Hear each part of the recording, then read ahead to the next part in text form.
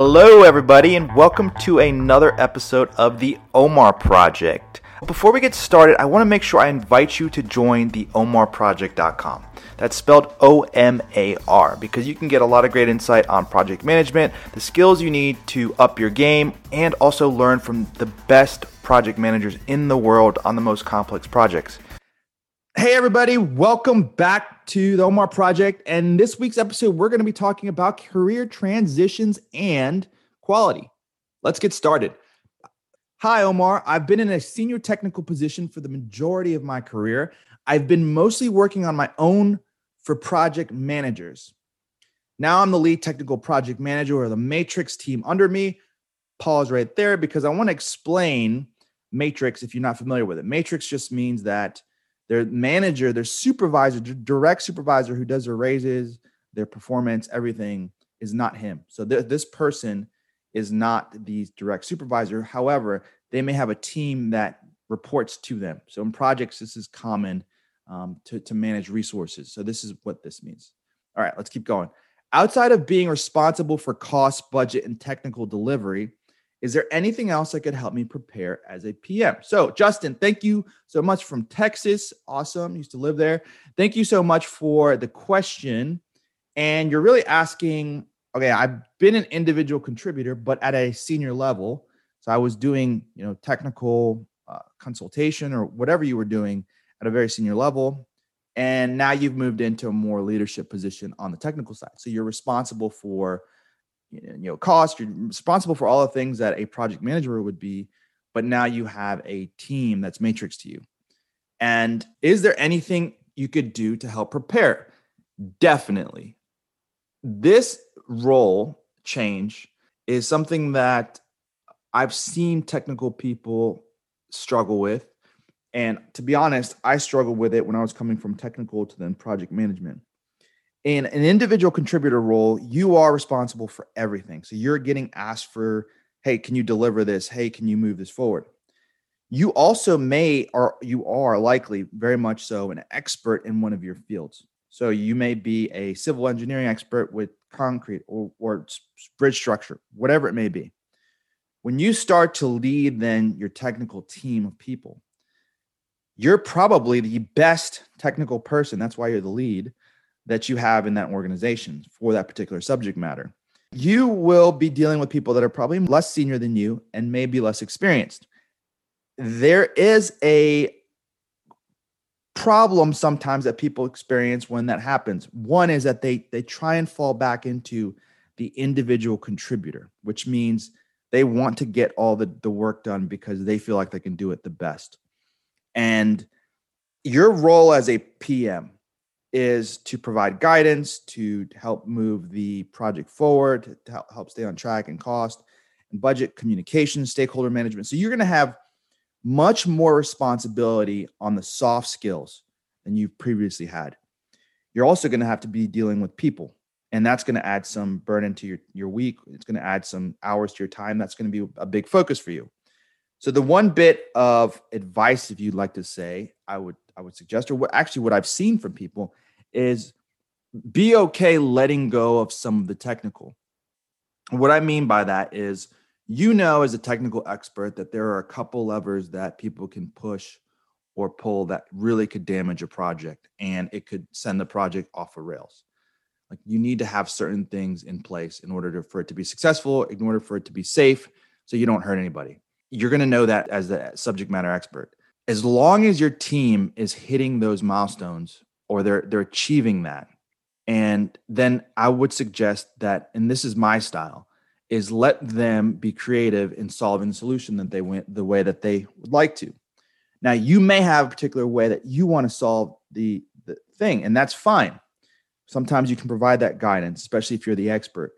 But your role is not just to PM. You're now a coach for these team members as a technical lead. So you're also responsible. The organization is putting responsibility on you on developing the next sets of the next sets of technical experts, next technical leaders. So as you work with them, let them kind of work within the boundaries that they're aware of, teach them, but also don't stay the same person, which is the person that's designing it and engineering it and making all the decisions for it. That needs to be delegated down to them now so they can learn that same skill set that you ended up picking up along the way. That would be my biggest tip because it's definitely something that I think would add a lot of value to your team. The next question we have is from Josh in Maryland. We have been having quality issues on our projects, such as equipment not working as expected on startup, things are labeled incorrectly. What have you seen that helps on the quality side of projects? Hey, Josh, thank you for your question. This one, obviously, quality is a major part of any project. And if you don't have a good quality system in place, then you will experience quality issues. And I will say that even when you do have a good quality system in place, you will still experience quality issues. You're just going to know about them sooner and hopefully prevent some of the headaches of when they occur. Because we're humans, we're always going to make mistakes. Quality is built into that. What is a good quality system? That is the $1 million question. That is the question that we, as project managers and as somebody who's trying to execute projects and not have something delivered with mistakes, that is very critical to have. So when you're delivering a project, now we're talking about, let's be clear where we're talking about in the project cycle, right?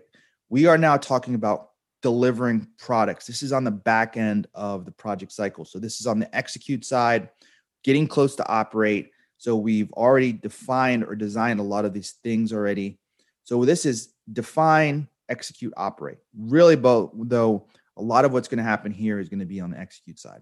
Now, you can prepare for it, and you need to prepare for it earlier than that, because if you don't have it set up in define, it will just not happen and execute. It'll be missed, because this is one that's easier to miss. Now, what does it look like from a definition standpoint? I'd say focus on three things. One is, what is the process for knowing that you are doing things correctly? That is a simple question, but the solution to that is actually very challenging, because it's kind of asking, how do you know that you're really correct? And the variability on that is very interesting, because you can actually go very in depth on your quality requirements, which then becomes it could be a large burden to your organization, to your project team. So for example, if we're ordering valves, or we're ordering special pieces of equipment for engineering, and we are in the define phase and we've spec'd everything out, we know the engineering is good. So let's assume that the quality is there. Now we're ordering this equipment. You're having issues with it. So you can do a couple things. You can say, hey, let's do an inspection at the site before it ships out. Let's look at some of the specs that we're getting from this equipment. Let's look at the actual information or the certificates we're getting from the vendors and manufacturers. But then the secondary question is, what level do you want to do that at? Because you could say, let's just look at everything. Now, if you have a major project, you could have thousands, tens of thousands of pieces of small things like this coming out of different manufacturers across the world. Now, if you go and look at everything, do you A, have the resources to do that? And B, do you realize what that means for what happens when you find an error? This is why quality really, I think the best way you can address this is get somebody who's very experienced in quality management. There are already good procedures in place with some of the ISO quality metrics. But honestly, from what I've seen in quality, the best way to solve these things is to have somebody that's been there, done that, and knows the types of quality touches that need to happen in order to not overburden the system.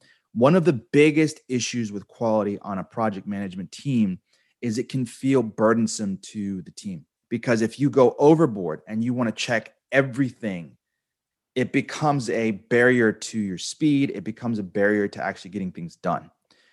It's very important to have somebody that's leading up the quality organization that knows the balance between having enough quality so that way we don't have real issues versus checking everything so that way we just know everything's okay, but then overburdening our entire system. So my biggest piece of comment here is find the right person. And there are those people that exist. I have dealt with some amazing quality people. And when you have them, you're just like, man, these people really, they get it. They understand what I'm trying to do. They're trying to look out for you and also make sure that the project is still economical and that it works. Hope that helped. Big fan of the quality department because I think they add quite a bit of value to an organization. That's all I had for today.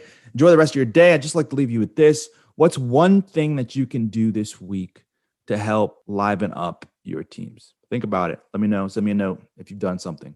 Thanks. Have a good one. Hey guys, if you're getting value from this, if you're finding this helpful, if you want me to continue putting out these podcasts on this subject, or if you have feedback, I ask you to do one thing. The biggest thing is subscribe to this podcast. Let me know that you like it and leave a review. Those things are huge to small business owners. These things are huge for me as an entrepreneur, so I'd really appreciate it.